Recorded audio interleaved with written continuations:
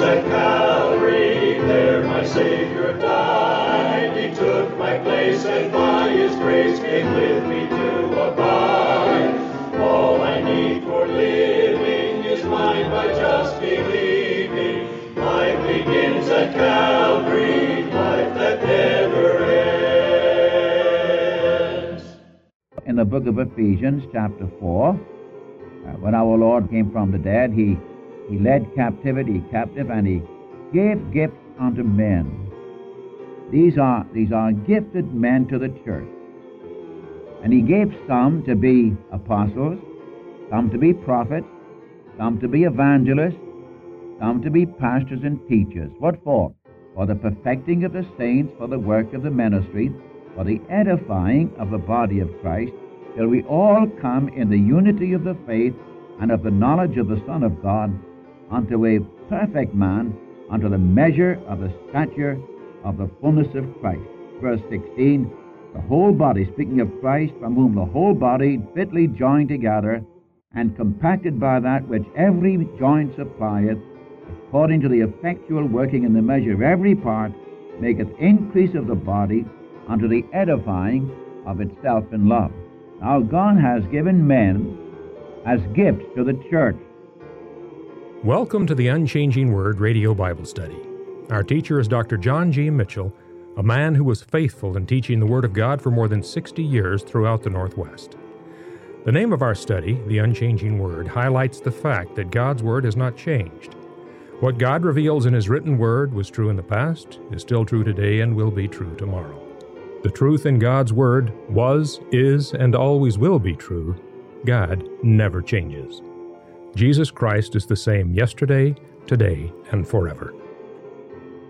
In this lesson, we learn that God gives men as gifts to the church, the body of Christ. These men are gifts which help the church to grow up in Christ. They equip the members of the body of Christ to minister both in the church and to those outside the church. Dr. Mitchell points out that not everyone has the same gifting of the Holy Spirit. As he truly says, some churches expect their pastor to have the strength of Samson, the wisdom of Solomon, and the patience of Job. Your pastor has a gift from God to be able to minister to you. So please pray for him as God uses that gift through him. Dr. Mitchell continues to guide us through the gifts of the Spirit here on the Unchanging Word Bible broadcast, looking at both 1 Corinthians chapter 12 and Ephesians chapter 4, verse 8. Thank you. Again, we continue our studies on the ministry of the Holy Spirit. And we're dealing these days with the gifts of the Spirit. And we were saying in our last lesson that we are all members of the body of Christ. That is, all believers, real Christians, are members of the body of Christ. And each one is joined to Christ as his head. We are united to him. And every one of us has different gifts and different offices. That's what you have in 1 Corinthians chapter 12. And by the way, we're dealing with chapter 12, 13, and 14 of the book of Corinthians in this connection. And there must be someone at the head who will direct us. And the Spirit of God who indwells us is the one who, in this sense, is the chief executive, working under the authority of the Spirit of God. We can become God's members for the purpose of edification. Every Christian has his job to do under the Spirit, and we are to function. And again, I want to say, in the body of Christ, there is no room for jealousy, no room for competition even, plenty of room for cooperation. You know, it's an amazing thing how easy it is for one congregation to be jealous of another congregation, or one pastor jealous of another pastor. And we try to outdo each other. This is not of God. This is of the flesh. And if you try to imitate somebody else, what they're doing doesn't necessarily mean that you're going to be blessed because you imitate somebody else. God has made you and me just the way we are. And sometimes when I look in the looking glass, I'm glad there's nobody else like Mitchell.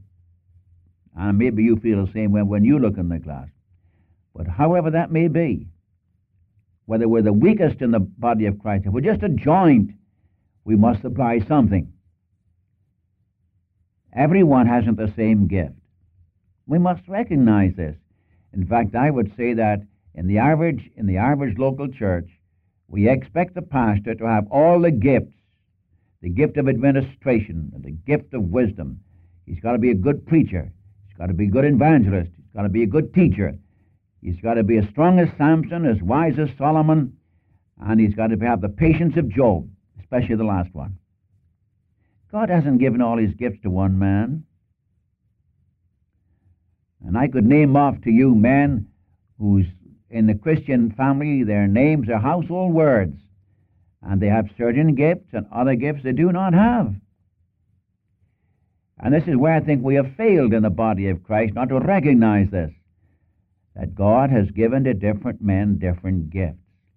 And those gifts are given to us to function for the building up, for the edification of the body of Christ.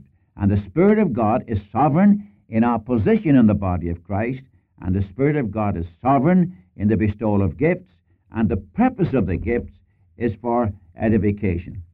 And I want to say that if the exercise of your gift does not edify the church, but causes confusion, then it's not of the Holy Spirit.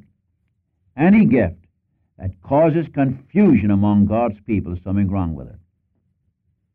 That's why I always say the basis for our faith is in the Word of God. And God has given to us a complete revelation. He's not going to write another Bible. He has given to us in His Word His purpose, His plan, right through to the new heavens and the new earth. Now remember when Paul wrote to the Corinthian church, and this was one of his early letters. Remember, there was no such thing as the epistles of John and Peter and Revelation and Hebrews, as far as we know. The Word of God was not complete. And you got the gifts in the church. And the purpose of every gift is for the edification of the other believer. Now, if you have a gift, a spiritual gift, and if you're going to use it, it must be for the edification of the assembly. Now, before I go any further, I think I ought to say this. God also has put into the church gifted men. That is, men who are gifted. For example, in the book of Ephesians, chapter 4, when our Lord came from the dead, he led captivity captive, and he gave gifts unto men. These are gifted men to the church. And he gave some to be apostles, some to be prophets, some to be evangelists, some to be pastors and teachers. What for? For the perfecting of the saints, for the work of the ministry, for the edifying of the body of Christ, till we all come in the unity of the faith and of the knowledge of the Son of God, unto a perfect man, unto the measure of the stature of the fullness of Christ. Then he goes on down to verse 16, the whole body, speaking of Christ, from whom the whole body fitly joined together and compacted by that which every joint supplieth, according to the effectual working in the measure of every part, maketh increase of the body unto the edifying of itself in love. Now God has given men as gifts to the church. Now remember what I'm trying to give to you. The purpose of the gifts is edification. In the book of Ephesians, chapter 4, the book of Romans, chapter 12, we have gifted men given to the church for the purpose of perfecting God's people for the work of ministering. One is a prophet, one is an apostle, another one is an evangelist, another one is a pastor, another one is a teacher. They all are different, but they all have one purpose in view, the edifying, the building up of the body of Christ.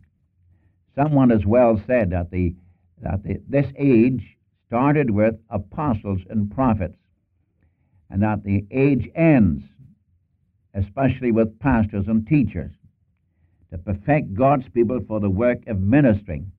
Every Christian is a member of the ministry. I know the man of the world says, talking about preachers, they're men of the cloth, or they call them parson, or they call them reverend, something else, to differentiate them from anybody else. May I say, every real Christian is a member of the ministry. I, as a teacher of the Word of God, am preparing others to serve, to minister to others. As Paul could say to Timothy, the things you've learned of me among many witnesses, the same commit thou to faithful men who shall be able to teach others also. And if you read your epistles, you'll notice the great desire of the Spirit of God through his apostles as they wrote to us was the edification of God's people in a world that's without Christ. And I'm living now in 1972. This is where we are, 1972. How much longer the Lord is going to allow nations to go on in their rebellion against him, I don't know. It's not for me to know the times or the seasons. But I do know this, that as long as I'm here on earth and as long as you are here on earth, even though you feel you're not doing very much, never mind, he's left you down here for a purpose. Maybe you say, well, I'm bedfast. I can't go out and witness. You can pray. I think one of the most needful things today are praying Christians, interceding Christians. I have in mind a man today who had a very bad angina condition. He told me one day that he spent 6 to 8 hours a day praying for God's people and praying for the unsaved and praying for his neighbors. Just to go into his presence was a benediction. Why did the Lord leave him so long to suffer? God was using him in his suffering. Even the very angels of heaven were amazed at this man. They couldn't understand how one who was suffering so much, intense agony, can go on praising the Lord and praying for his neighbors and praying for his friends and praying for the ministry of the Word of God. God doesn't ask you, my friend, to be great. He never asks anybody to be great. He asks us to be faithful, just to be faithful. Who wants to be great? The main thing is to be faithful to him. And when he comes to reward his people, he's going to reward faithfulness in the place just where he's put you. He didn't put you over in some other country or some other city. He put you right where you are. The best place for you to serve the Lord faithfully is right where he's put you. The Spirit of God is sovereign, not only in our position in the body of Christ, but he's given us, he's sovereign in the bestowal of gifts. Now, although he has given to the church gifted men, as I say, he is a man who's got the gift of evangelism. Now, I would like to have been an evangelist. Everybody loves an evangelist. But the Lord just deliberately kept me from that. Now I've done evangelistic work, but I'm not an evangelist in that sense. The Lord's opened the door for me to do an entirely different work. As a Bible teacher, as a pastor for many, many years, and as a Bible teacher. At least I try to do what I can to make the Word of God simple and clear. I trust in the power of the Spirit.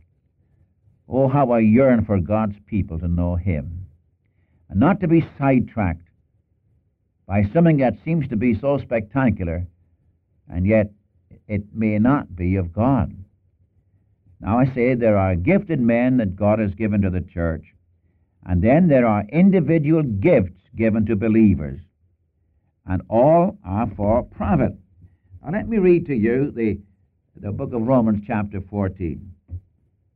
As we have many members in one body, and all members have not the same office, so we, being many, are one body in Christ, and every one members one of another, having then gifts differing according to the grace that is given to us.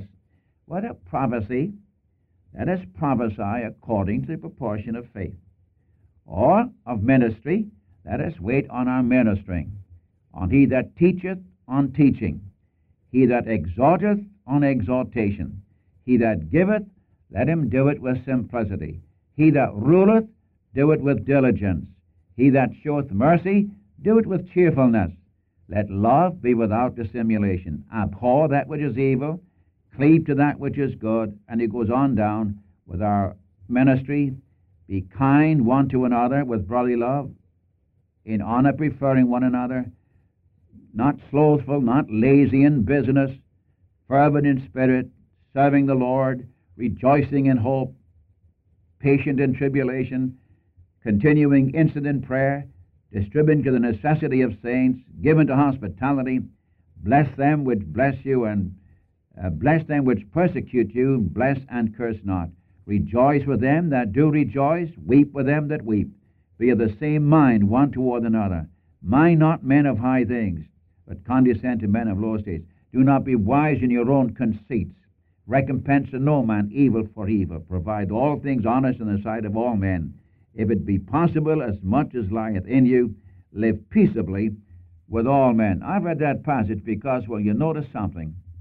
In the Roman passage, chapter 12, gives you a great list of ministering, not only of the gifts of the Spirit, but how we should minister, even right down to your giving or being hospitable or whatever it may be, even to be fervent in spirit and not to be lazy in your business.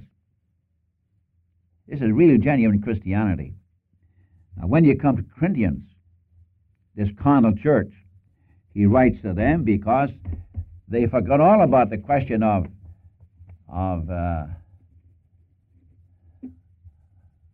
edifying each other, and there was fightings and bickerings among them, and one said, I'm of Paul, another one, I'm of Apollos, I'm of Cephas. They were occupied with men instead of Christ. Now we come down to the gifts of the Spirit as found in Corinthians. As I said a while ago, he knows exactly where we can best serve him. Now, this is not native talent. These are gifts of the Spirit and are given to be used. As I said a while ago, he spoke about gifted men in Ephesians chapter 4 for the increase and the edification of the body. And no gift is ever given for show. Now, for example, you're a gifted... Mr. Moody was a gifted evangelist. Mr. Finney was a gifted evangelist. Billy Graham is a gifted evangelist. There are other men who may preach the gospel, but their gift is an entirely different gift. He has one who's a pastor of a church, and he's not a very good preacher, he's not a very good teacher, but he's got a gift of pastoring God's people. He has the gift of administration, and so on. Another man has the gift of teaching. Another man has the gift of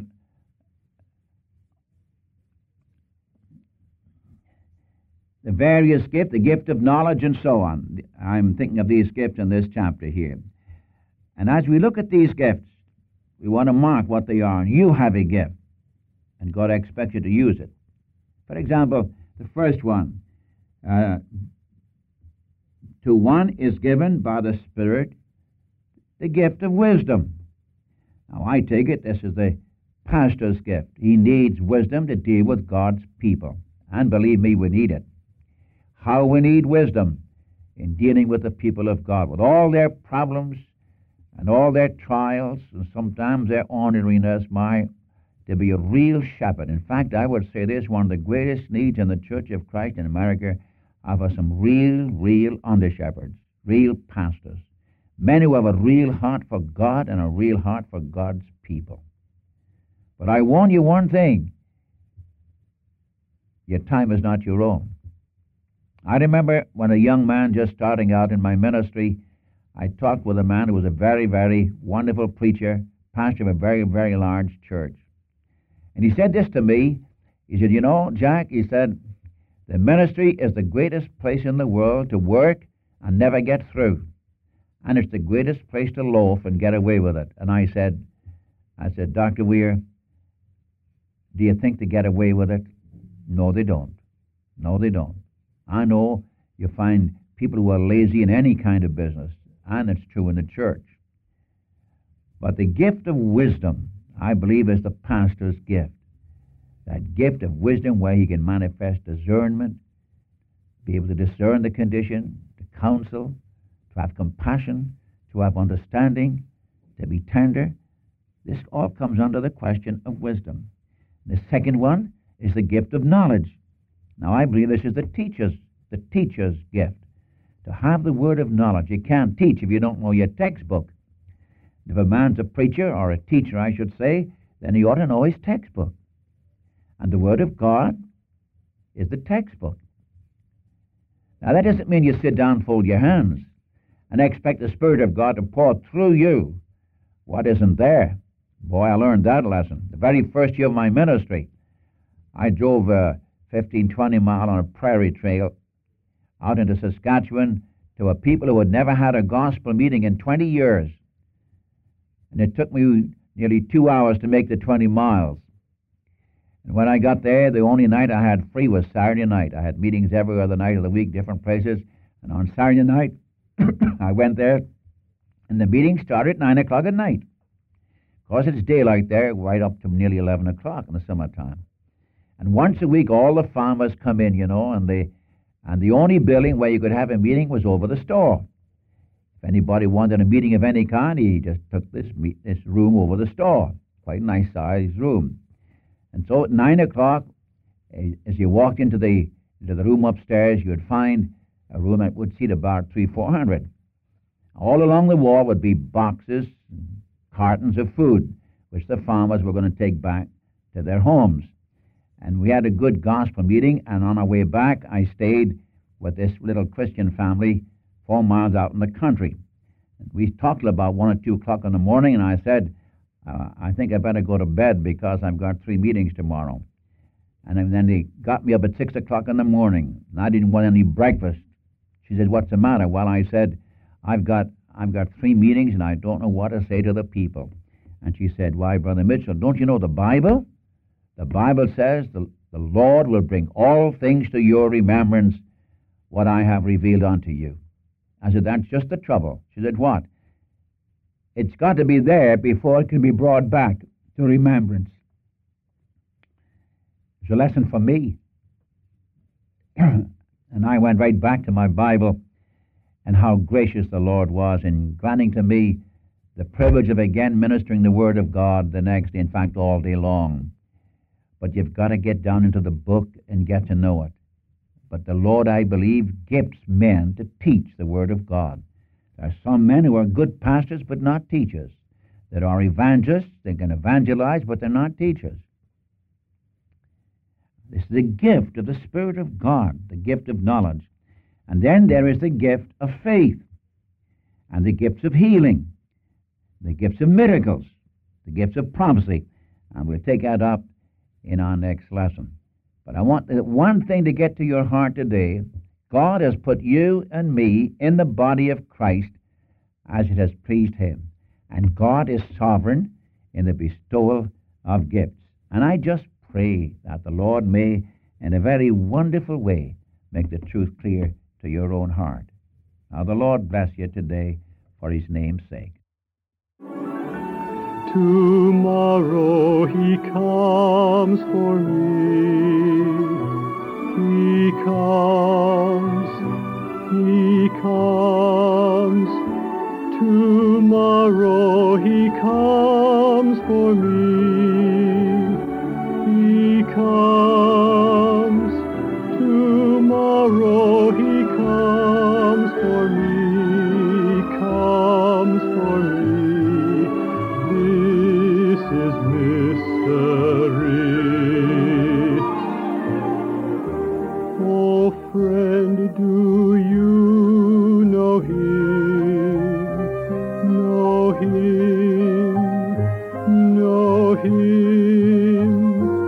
Oh, friend, do you know Him? Know Him? Oh, friend, do you know Him? Do you know Him? Jesus Christ the Lord. Jesus Christ the Lord. Jesus Christ the Lord.